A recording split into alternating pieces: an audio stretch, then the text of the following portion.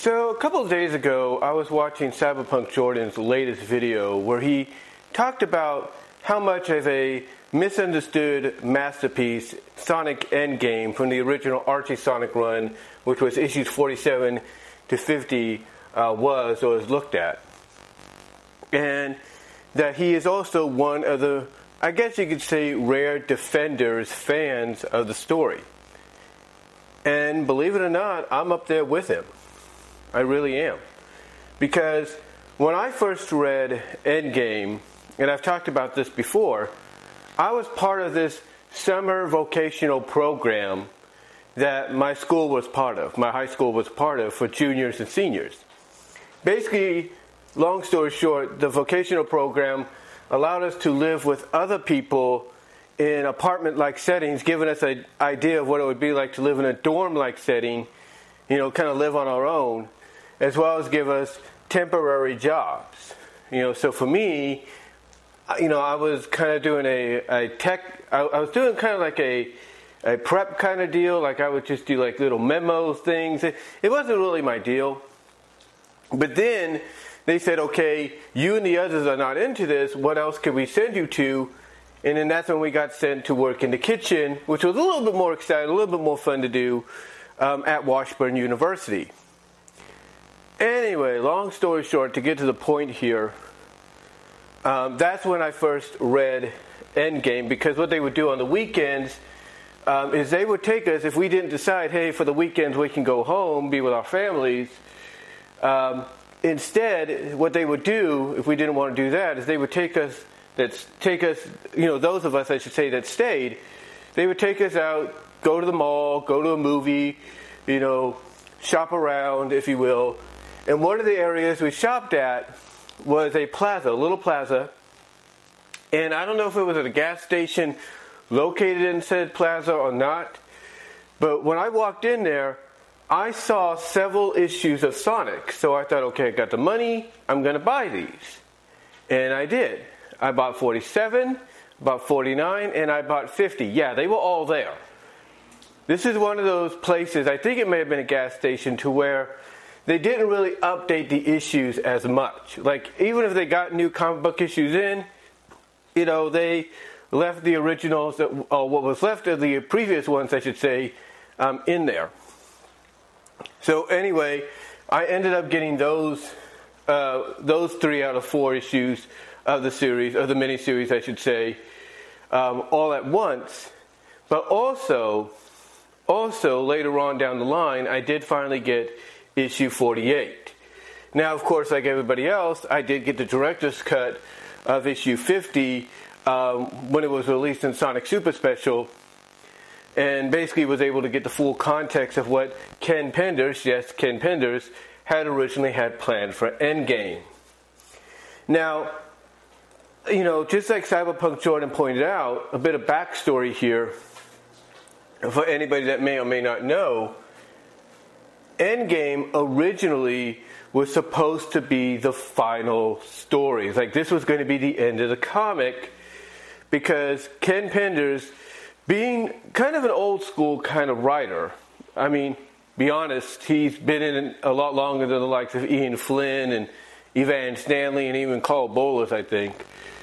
But anyway, being someone that's trained as an old school comic book writer or freelance writer, he basically, obviously, in my opinion, was taught that if a comic book is based on a licensed property, that most of the time that licensed property is not, as a comic book, is not going to last long. That basically the comic based on it will only go to maybe 25, 50, 75, if not 100 issues at most. And Ken obviously saw that Sonic, in his mind, was probably the kind of property that would only reach about 50 issues, and that's it. Seeing as though, paying attention, obviously, thanks to his kids, that, Sonic's popularity was kind of waning, what's the word I'm looking for? Waning? Yeah, waning. It was kind of waning back and forth. The cartoon, both of them were pretty much off the air at the time, but they were in repeats, thanks to USA, edited versions on USA, I should say. But they were there. There was some games coming out, but not as prolific as the originals. And it'd be like 2 years after Endgame was released that we'd get one that was prolific and, game-changing. But basically it was in that waning period to where Ken probably thought, well, Sonic's not doing so well anymore. He's not at that peak anymore. We're getting close to the 50th issue. Might as well pull the plug here. Unfortunately, Ken didn't have that authority. You see, it's one thing for a writer, especially if you're the lead writer of a comic book series of any kind, whether it's based on a licensed franchise or it's something original, to decide, hey, maybe now is the time to, pull the plug on the story. Maybe, basically put it to rest. Unfortunately, Ken couldn't do that because not only did Archie intervene, but so did Sega. Archie intervened because of the fact that the comic book sales were going up. And being a comic book publisher, if a comic book sales financially are going up instead of down, they're going to want to continue that title. And as far as Sega intervening, one of the things Ken wanted to do was permanently kill off Sally. But Sega said, nope, you're not doing that. And a lot of people pretty much assumed, like myself, and even Cyberpunk Jordan pointed this out, courtesy of information from another fan named Billy, that the reason Sega decided to keep Sally alive was partially due to the fact that she was a prominent character in the Sonic and Sydney live stage show in the indoors, that was part of the indoor Sega World theme park in Sydney, one of a few. I think the other one was in Europe and another one was in Japan. But still, she was a prominent part of that stage show.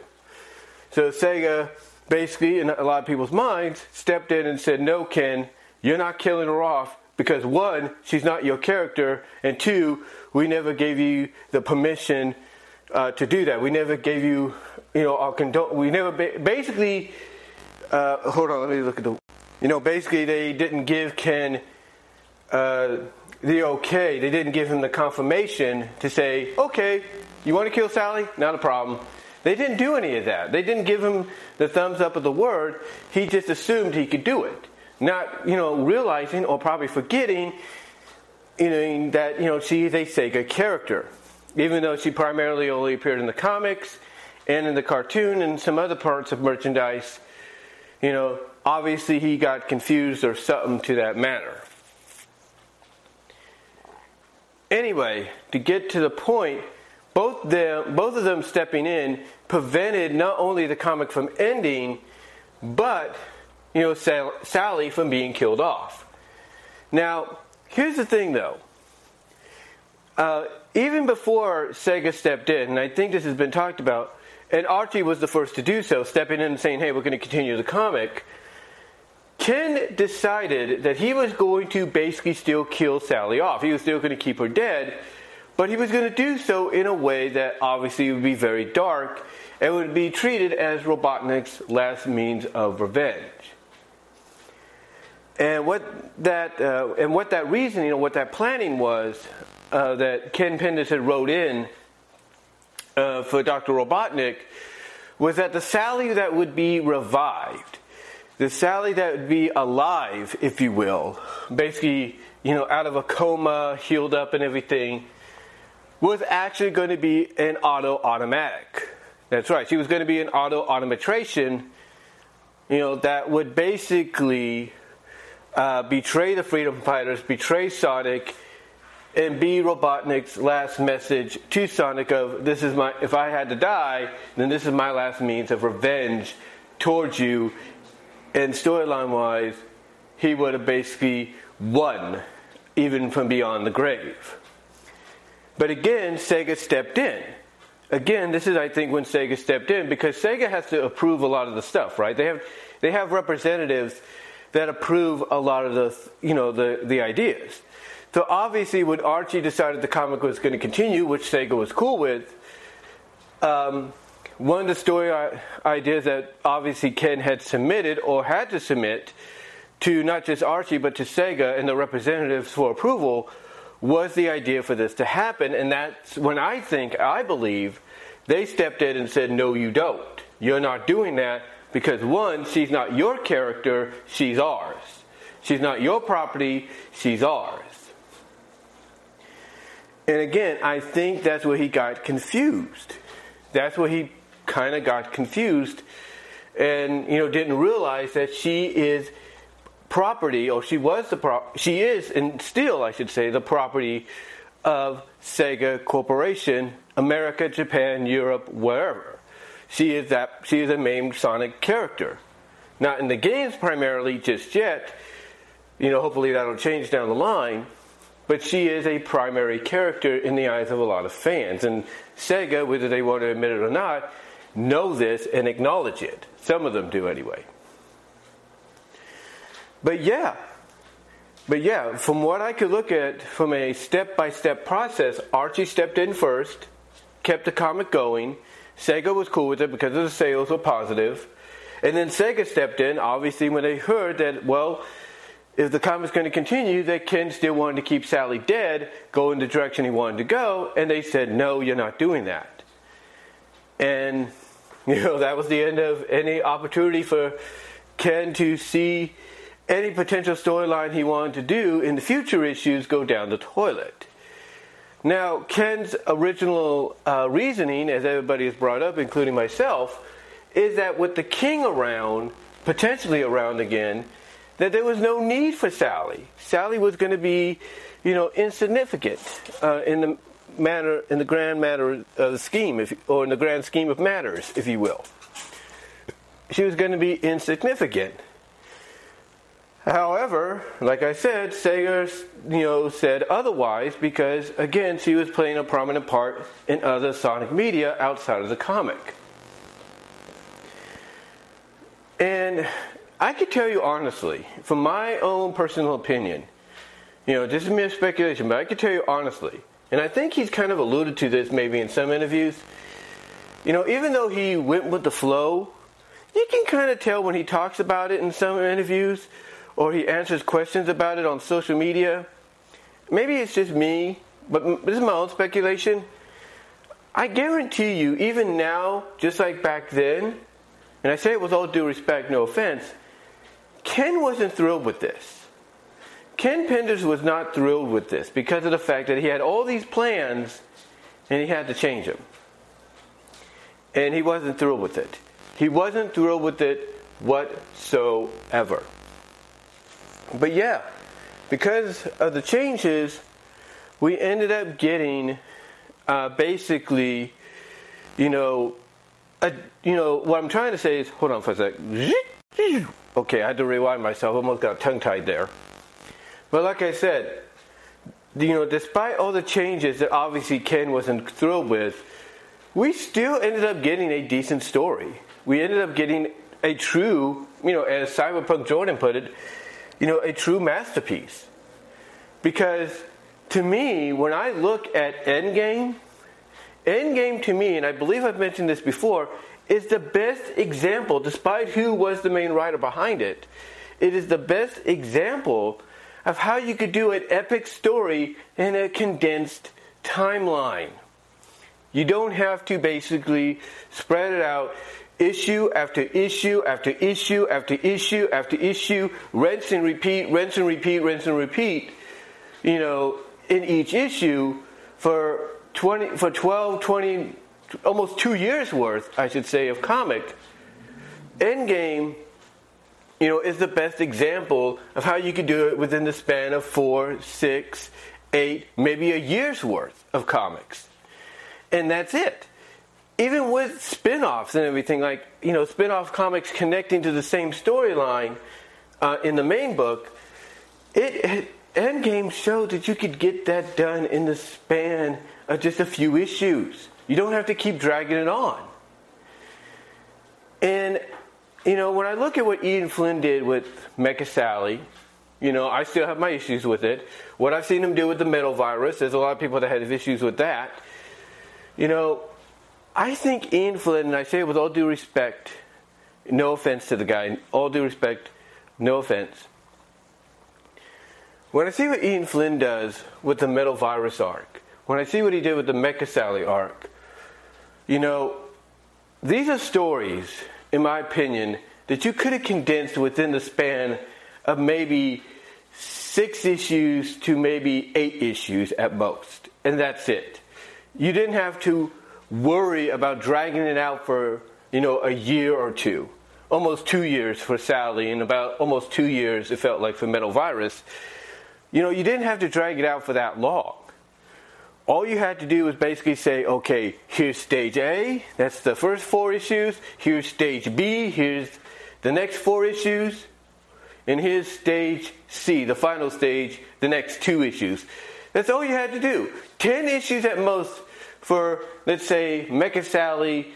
And then for the Metal Virus, here's 2 issues here. Here for stage A, here's 2 issues here. For stage B, and here for the final stage, here's 2 issues there, or so 4 issues, whatever. You could have done 6 to 8 issues of the Metal Virus and been done with it. You didn't have to drag it out so long. And Ian knows this. Ian knows this because of the fact that he's done it before.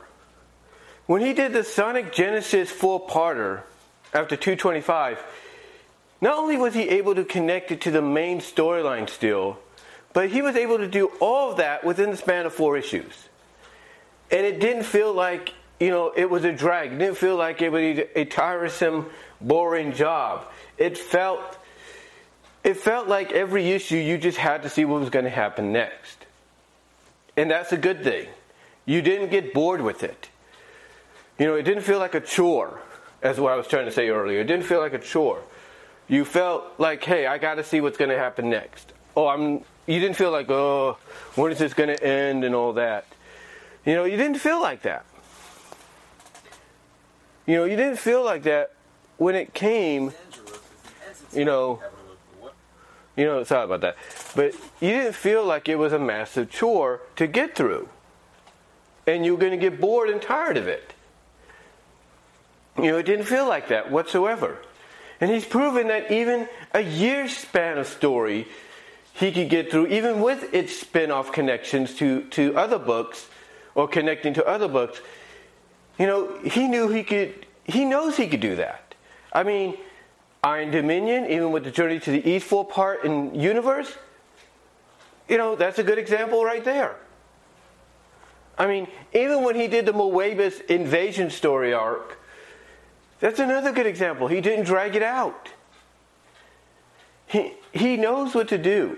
He knows what to do. Now, here's the thing. Is Ken Penders innocent when it comes to setting the standard? No. Because he's been known to drag things out too. Let's not beat around the bush, okay? Let's not beat around the bush. I mean, if we look back to a few issues after Endgame, what did Ken Penders do? What did he and his team do? Okay? They decided to do the World Tour arc. The first World Tour arc where Sonic and Tails would go after Naucus. That's what they did. Yes, they encountered other characters. Yes, it did tease the Tails Barbarai ship. Barbarai Koala, that is, from the Down Under Freedom Fighters. It did tease that a lot more. If not, basically Ken's attempt at saying, hey, here's a potential love interest for Tails in the Down Under. It did tease that. And yes, it did go on for probably more issues than it should have at that time. And the same can be said for the Sonic Adventure adaptation as well. But here's the thing. The late 90s to early 2000s were a different time than what we are in now. Or what we've been in for the past decade or so? A little over a decade? It was a different time frame than what we've been in the past decade when it came to the Archie book and even the IDW book. It was a different time frame. Because you see, back then, and I'm not trying to kiss up to Ken here, back then the stories felt more engaging. They felt more full of variety. Like you didn't know, as I mentioned earlier, what was going to happen next. And, when you compare, I should say, when you look at and compare basically those issues, those long length issues to what we got recently and in the past several years, if not the past decade, there is a big difference. There is a big difference, and that difference is they didn't feel like a chore. They didn't feel like a chore, and I always stick to this. I always stick to this, that I firmly believe Ian Flynn has always wanted to outdo Ken Penders. I truly believe that. I truly believe he's been wanting to outdo Ken Penders. Why? Well, here's the thing. Everybody, even when Ian Flynn came on board, everybody talked with, relevancy. Everybody praised, how good Endgame was and all that. And how they felt that it was the magnum opus of the Archie Sonic book. And that nothing can touch it. Nothing can top it. Do you not think Ian Flynn felt a little envious towards that? Do you not think he felt a little envious towards that? He did.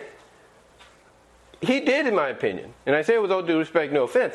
I think he felt a little envious. Like, okay, you want to still talk about a story arc that was written by a guy that's no longer with us as being the best of all time? I'll show you who's better. And I'm thinking that's where the seed started to get planted. That the moment he arrived, after he did his cleanup job, that's when I believe he set forth to want to prove he is better at doing magnum opus event stories than Ken. And some will agree that he is, and some will agree that he's not. But I feel that's what it was. He felt challenged to do better. And when you come on board, I will be honest with you, when you come on board and take the place of somebody that's been established, as the head writer that's been known to write good to decent to not so good stories, you are expected not only to continue what they're doing, but to do it better. And that's obviously Ian felt like. He felt like he was challenged to do better at certain things than Ken. But the way this ties in again back to Endgame, and what Cyberpunk Jordan said, is that the reason Endgame is looked at as a misunderstood masterpiece is because it gave you everything you wanted in a major event comic, but in the span of 4 issues. 4.5 if you count the director's cut, from Sonic Super Special, the one included in a lot of the re-releases at that time. Or before the license between Sega and Archie ended, it was always included in re-releases. The director's cut. But again, this is why people like Cyberpunk Jordan look at it as a misunderstood masterpiece. Because as I was saying, it basically gave you everything that an event comic needs to give you, but in the span of 4 issues. It didn't drag on and become a chore issue after issue. It didn't rinse and repeat its elements of its story and everything. It didn't do basically, point A to point B, repeatedly, time in and time out. Every issue was different. Every issue continued after the other. It wasn't like, okay, here's the next issue, but there's no continuation from the last. It was always, straight on forward. It felt like you were reading a big old freaking graphic novel that, sometimes comic book companies will release. They will release big trade paperback or big graphic novel comics that have one story in there where you can only get it there initially before separating it into individual issues down the line. And that's what it felt like. That's what it felt like because it was one story continuing, issue after issue after issue. No resets, no rinse and repeats, no chore being boring. It just, kept going. It never stopped. And that's why it's a misunderstood masterpiece, in my opinion, because it set the table. It set the table of how you can make a masterpiece, a magnum opus happen, an event, like Endgame happen, but condense it to the point that you don't have to drag it out. And if you know that from experience, from reading it yourself, then you should apply that. You shouldn't be challenged, as much as you feel like you are, to outdo it. And that is why it is a misunderstood masterpiece. And I'm in agreement with Cyberpunk Jordan and others on that. But what do you guys think? I know this dragged out a lot longer than it should have. I do apologize. But I had to get a lot of that off my chest. How do you feel about it? Do you think I brought up several good points here? Let me know down below in the comments, as well as in the live chat during the premiere. Like the video. Super chat, super stickers will be enabled during the live chat if you haven't done it already, as well as they'll be mentioned in the description, as well as super thanks after the premiere. And also check me out at my Venmo at Brian-Walmer-2 and at Cash App at BWRoses98. Check me out at my TikTok at BWRoses. Check out my Teespring store as well for merchandise you can't get anywhere else. Also check me out at Patreon.com.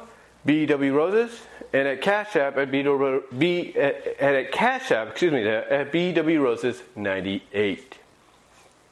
But yeah, guys, let me know what your thoughts are down below. And until then, I will talk to y'all later.